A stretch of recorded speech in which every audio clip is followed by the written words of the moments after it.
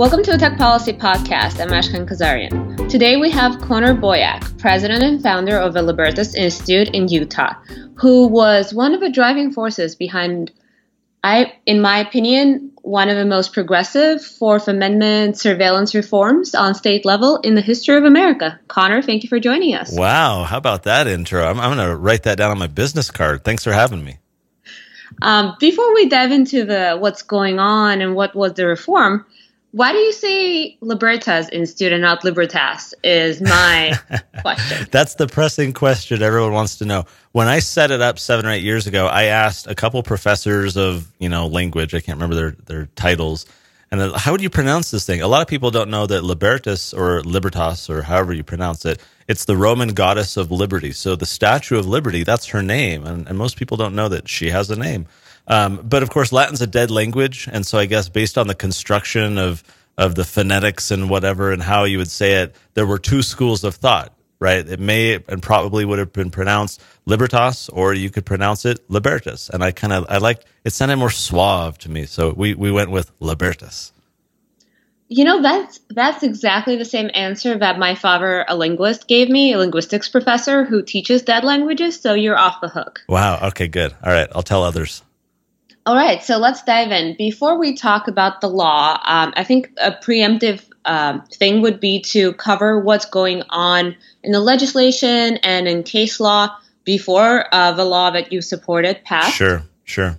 So today we're talking about third-party doctrine, which in a nutshell means that who has control over the information that a third party has about you when it comes to government, and how can they access that information? That's right. So, Connor, can you tell me what's going on with third-party doctrine, what has been the case law up to now? Yeah, briefly, and I'll just summarize it. The problem has been that as things have progressed nationally and at a state level, there's kind of consensus legally and judicially around this idea that if there's data on your computer, data on your phone, then that is subject to the warrant requirement. The U.S. Supreme Court has ruled that way for cell phones in a search incident to arrest, for example. And so the laws are fairly well protecting your content on your device. Officers have to get a warrant. Now, tangentially, there's other real interesting issues there in terms of, biometric access, right? And if can they compel you to look at your phone or put a fingerprint or enter your password? That's kind of a Fifth Amendment issue, blurring in with the Fourth Amendment. But broadly speaking, if let's say you take a photo of something incriminating and it's stored only on your phone, law enforcement has got to get a warrant to get it. The laws are pretty good on that. Depends on different jurisdictions, but broadly speaking, what the law has been very poor on as a result of decades of U.S. Supreme Court precedent is this notion of the third-party doctrine. And that is, Ashkan, as soon as you upload your photo to the cloud, to a third-party server, to the AT&T server, Verizon, Apple, Google, Dropbox, whoever, the U.S. Supreme Court has held that you have a lower presumption of privacy in that information because otherwise you would have kept it to yourself. If you really considered it private, you would have held on to it. But because you kind of gave it to a third party, that must mean that you don't consider it as private, and therefore your content is subject to a lower standard for the government to be able to access it. This arose out of banking records and some of these cases that worked up to the U.S. Supreme Court. So for decades, it's been that way. This third-party doctrine has been an exception to the warrant requirement where the government could just write a subpoena and say, hey, AT&T, give us the information for Connor. We want to be able to get it. We don't need a warrant. And then AT&T would just give it to him. And so that's the problem from our perspective that we're trying to correct and make sure that there's a judicial intervention to make sure that the government has probable cause. Would the defendant or the suspect in a case even be notified that information was turned over to the authorities? Great point. The analogy there is think if the authorities wanted to go to that defendant's home, they wanted to search his office or his basement, then yes, they would give notice, right? They would come and say, here's a copy of the warrant, and you would be able to know what to challenge and the different aspects of it. And that is a gaping hole in Fourth Amendment jurisprudence and application from our perspective when it comes to the digital equivalents when they're going after the data. So as we'll get into the law, our law does require notice, and we think that that's super important so that people even know that this is happening. That's great. Okay. Well, there was one case in the Supreme Court recently that the decision kind of moved the needle forward on Yeah. protecting electronic data from being accessed without a warrant. And when we say warrant, obviously, I know our listeners know what a warrant is, but I want to just make sure they understand that when we say warrant, we mean a court has to approve the search. And that is the check on the executive power. That is part of the check and balances mechanisms that this country is built on. Yes. So the Carpenter case, Connor, Yeah. what is it about? So this guy, back in, I believe it was 2011, Mr. Carpenter and his associates were alleged to have been robbing a Radio Shack.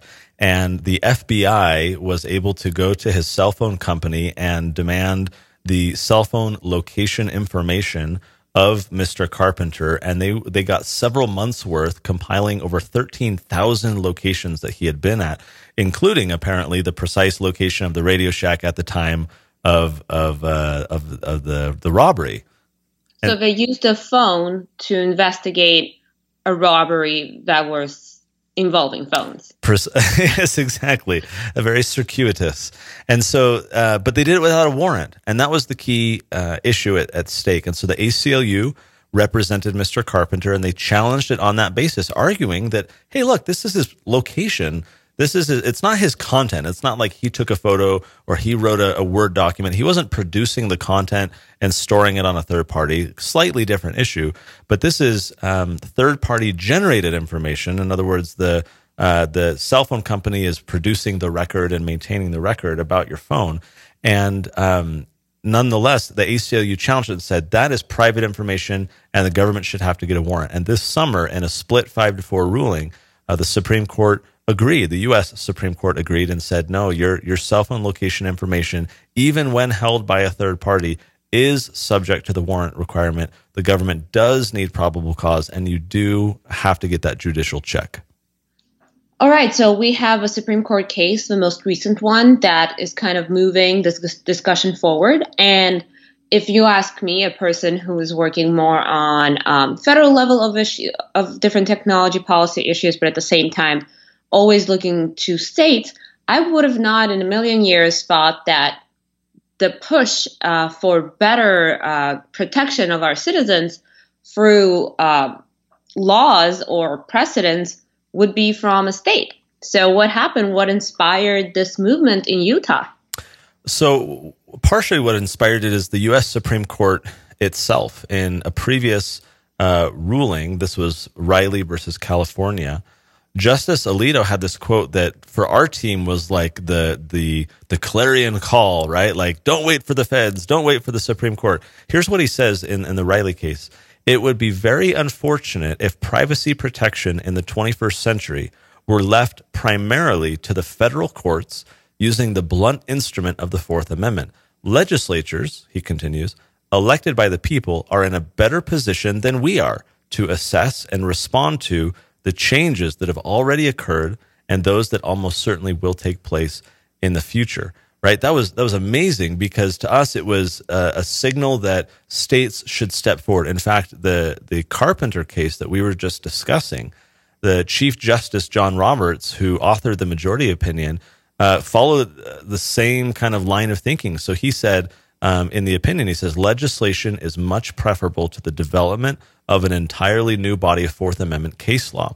So the court itself is signaling to us in the states saying, stop waiting for us, right? Here we have cell phones in our pocket, mobile tracking of nearly every individual in the country, right? The government can eavesdrop, access all this information. Why are you waiting 2 or 3 decades for the right case to come with the right fact pattern that gets the right attorney that finally makes its way up to the Supreme Court when you've had the government getting away with this stuff forever? Why not nip it in the bud, work at the state level where things are a little bit more dynamic, you can respond very quickly and try and address the problem? So to answer your question, why we got interested, it's because the court has been calling for states like us to do exactly that, so we decided to step forward. Are there any laws of this nature in Utah that are similar and protective of individuals' privacy from law enforcement? I know one. I know that in Utah, if law enforcement needs to get a warrant to use drones for surveillance. Yeah. So is there anything similar to that, or was this the only one kind of in the... Yeah, that was a bill that we also did several years ago with the local ACLU chapter, as we did for this bill. And to your question, there was another one. In fact, it was the law that we amended this year. So there was an underlying law that we passed 5 years ago in 2014. At the time, ACLU and EFF and others were pointing to it as kind of the model, the best, most strongly protective bill of data privacy. And now it's an ALEC model bill. And other states are being encouraged to adopt this as well. And this is what deals with the content on your phones and your location information. So this is saying you have to get a warrant if it's either data stored on your phone, if it's the location about your device, or, and I should not have left this out, your audience is probably very familiar with these devices called Stingrays, where law enforcement is able to capture information out of the air and be able to track where phones are and so forth. And so our law, and now the ALEC model bill as well that other states are adopting, also applies to what's called transmitted data. And so in other words, if you're near me and I am texting you something unsecurely, just plain text, or through Bluetooth or whatever technology we're directly transferring information, other people can capture that. You can have packet sniffers and other devices that are capturing things in the air. And so our law, the underlying law 5 years ago, also requires a warrant to intercept that transmitted data that's in the air. So we had things pretty well clamped down, a good law 5 years ago that we've now built on to add the third party piece. It's amazing that an organization like ALEC and ACLU are working together on something, right? It means there is a support from every side of a political aisle, and this is not a partisan issue. This is a question of protecting the citizens from the government and from government abusing its power. Yeah, if I can just add to that, I think you're exactly right. We've seen total bipartisanship on this. There's been no shortage of support, no matter the party or ideology. So I think that's a great point to bring up. And so this current law, let's dive into it. What's the name? What was the history? When was it drafted? So, we started this about a year and a half ago with our sponsor, Representative Hall.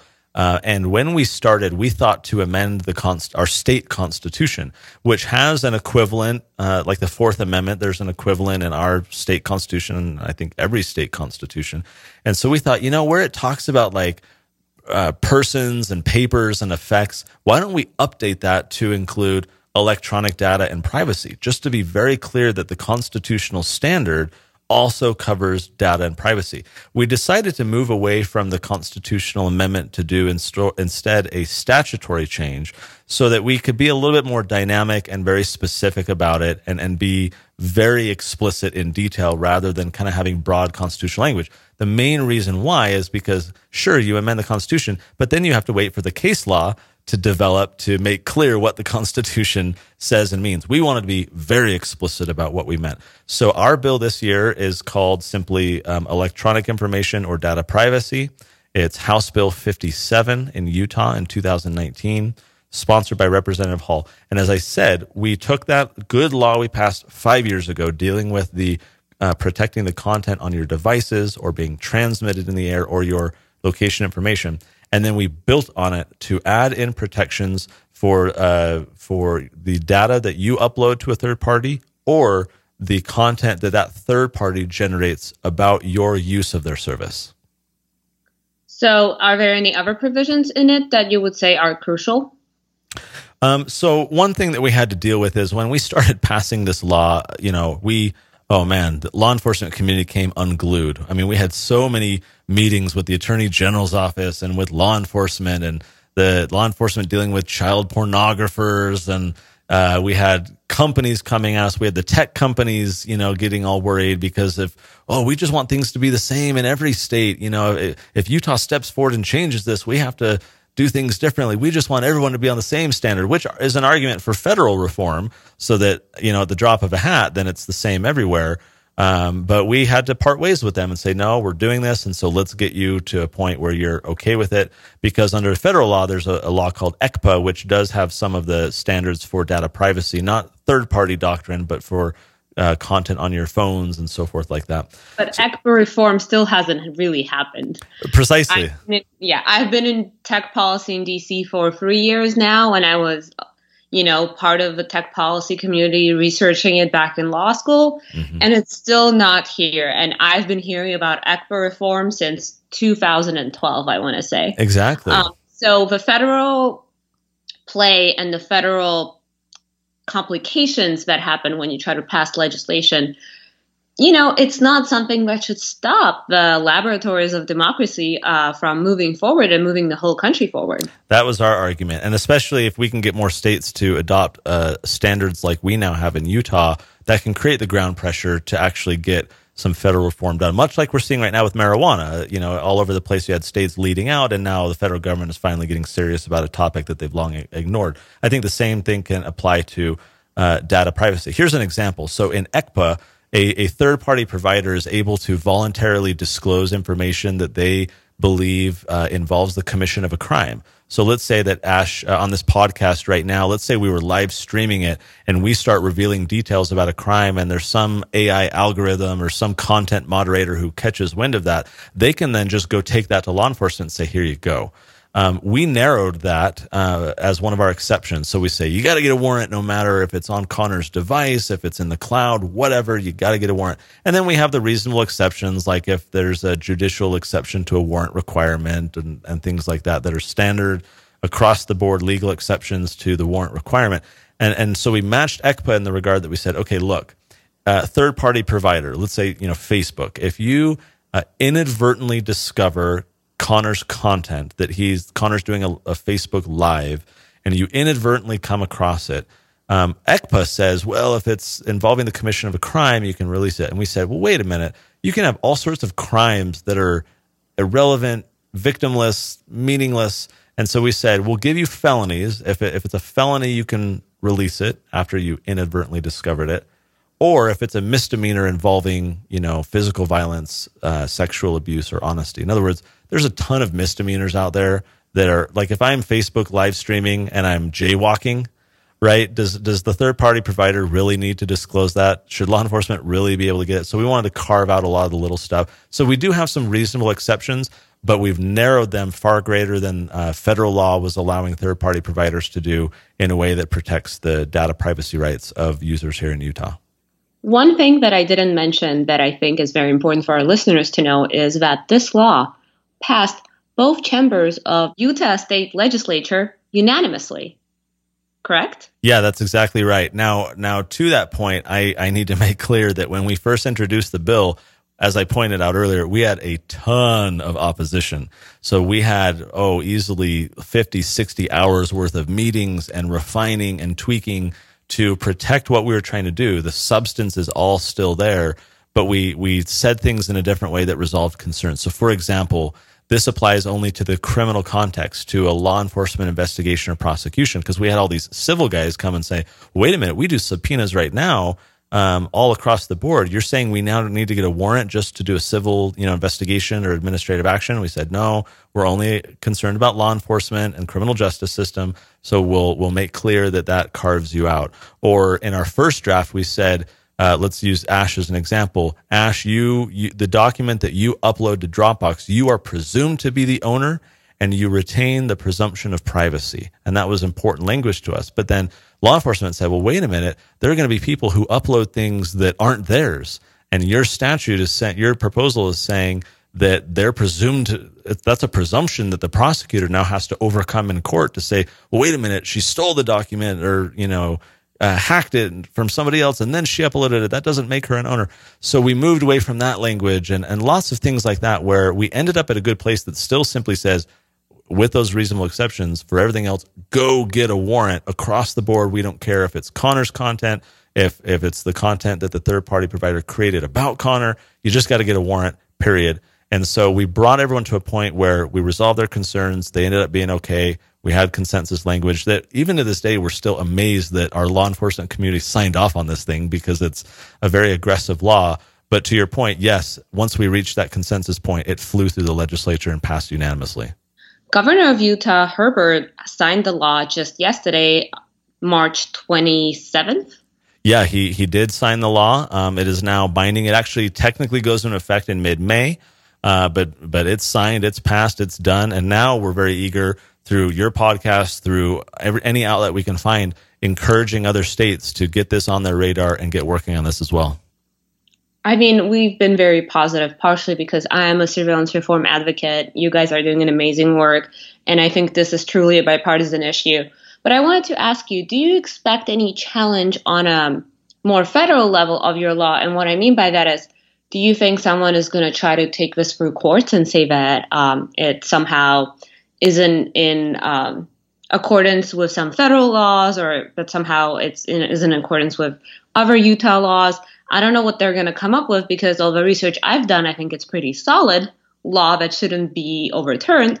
But are there any concerns that you have? We think we're safe, and let me explain why. A few years ago, so Utah, like a lot of states, has a controlled substance database, which contains the prescription information about everyone who goes to the doctor and what they take. That's very private information. And we got a law passed here in Utah. This was the ACLU leading out on this here in our state, requiring a warrant for law enforcement, state, local, federal. Like, hey, if you want this information in Utah's database, you got to get a warrant. Well, the feds, this is to your question, they challenged it. They said, whoa, we don't want to have to go get a warrant. We want to just be able to access the data. They took it to court and won. And Utah, the state of Utah, decided not to appeal. So as it stands now, that information, you have to get a warrant if you're a state or local law enforcement officer in that database, and the feds can get whatever they want. So for this law, recognizing that the state of Utah cannot bind federal authorities on what they can get from third-party providers, Utah can't say, hey, FBI, if you're doing an investigation and you want to get information from Facebook, you got to get a warrant. That's just not the place of the Utah legislature. So our law does only apply to state and local law enforcement. But the idea then is, as we mentioned earlier, if, let's say, 12 other states next year adopt similar laws, and then 18 states the year after that, we create this groundswell effect over time where all these states doing things their way, it's going to send a signal that this is the expectation. And that's, I think, when we start seeing some ECPA reform, when we get that ground pressure in place. I was going to say snowball effect. As a Russian, I'm more into snow, but yes. I guess my last question would be, as a rallying cry for other states and other groups and organizations to get involved in this on a state level, what would be your advice? What would be your experience that you would want to share with them? So the first thing is the pitch. Just start working on this. Do this. As we said, it's bipartisan. We've gotten all sorts of praise. The news media has loved covering this. It's a sexy topic. Everyone presumes that this stuff is private. Everyone thinks that when I upload that Snapchat video, that the government isn't going to be able to just store it on its server and use it in a criminal investigation or whatever. So there's good juju, right? Like there's good opportunity here to work on it. So work on it. That the pitch, first of all, is just work on it. Second thing is now there's a model law. So if you look up House Bill 57 in Utah 2019, or reach out to us at Libertas Institute and let's chat, we have model language that we can share, and hopefully we'll take it to ALEC and other groups to start turning this into model adoptable policy that people can do. But you don't have to wait for anyone. Just look at what we've done.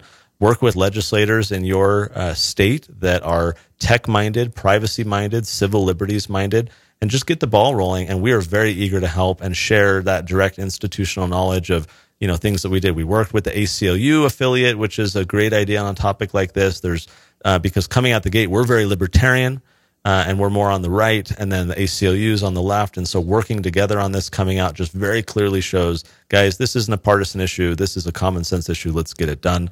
And so my pitch, my invitation is we need a lot more states doing this. So whoever's listening out there, let's work together and make it happen. My pitch line this year is 2019 is the Super Bowl for privacy lawyers. And partially the consumer privacy is getting a lot of attention because of a bunch of scandals that happen and breaches and overarching fear that the public has against the big tech. I'm not addressing that right now per se, but I'm addressing the fact that this fear should be also channeled into fear against government abusing their powers or accessing information or storing information and searching your information without you even knowing. So hopefully our listeners and who are just, everyday citizens, or maybe they work for a think tank or a corporation, will get involved more with this issue, contact you. We'll leave a link to your website and a link to the law in the show notes. Great. And any parting words? We just feel honored to be the first state to do this and amazed that no one else has done this before. It actually ended up being not that hard once we reached that sweet spot after all the negotiations. But we're just very excited this has passed. We think the appetite is there. I think you're right. This is going to be the year for reform. So anyone out there who's in a position to help make that happen in your state, in your area, get going and let's work together. We'd be happy to be a part of it. There you have it, team. If you believe it, that it will happen. You just got to imagine it and go work towards that goal. Well, thank you so much for joining us. We hope to have you back soon and report back on more reforms and their forward-thinking technological ideas that you guys are going to work on. And you can subscribe to us on every major platform. Please leave us a review so others can find the show. Connor, thank you for joining us again. Thanks for having me. The Tech Policy Podcast is produced and distributed by Tech Freedom, a nonpartisan, nonprofit think tank in Washington, D.C. To learn more about our work, make a tax-deductible donation, or find other episodes, find us online at techfreedom.org.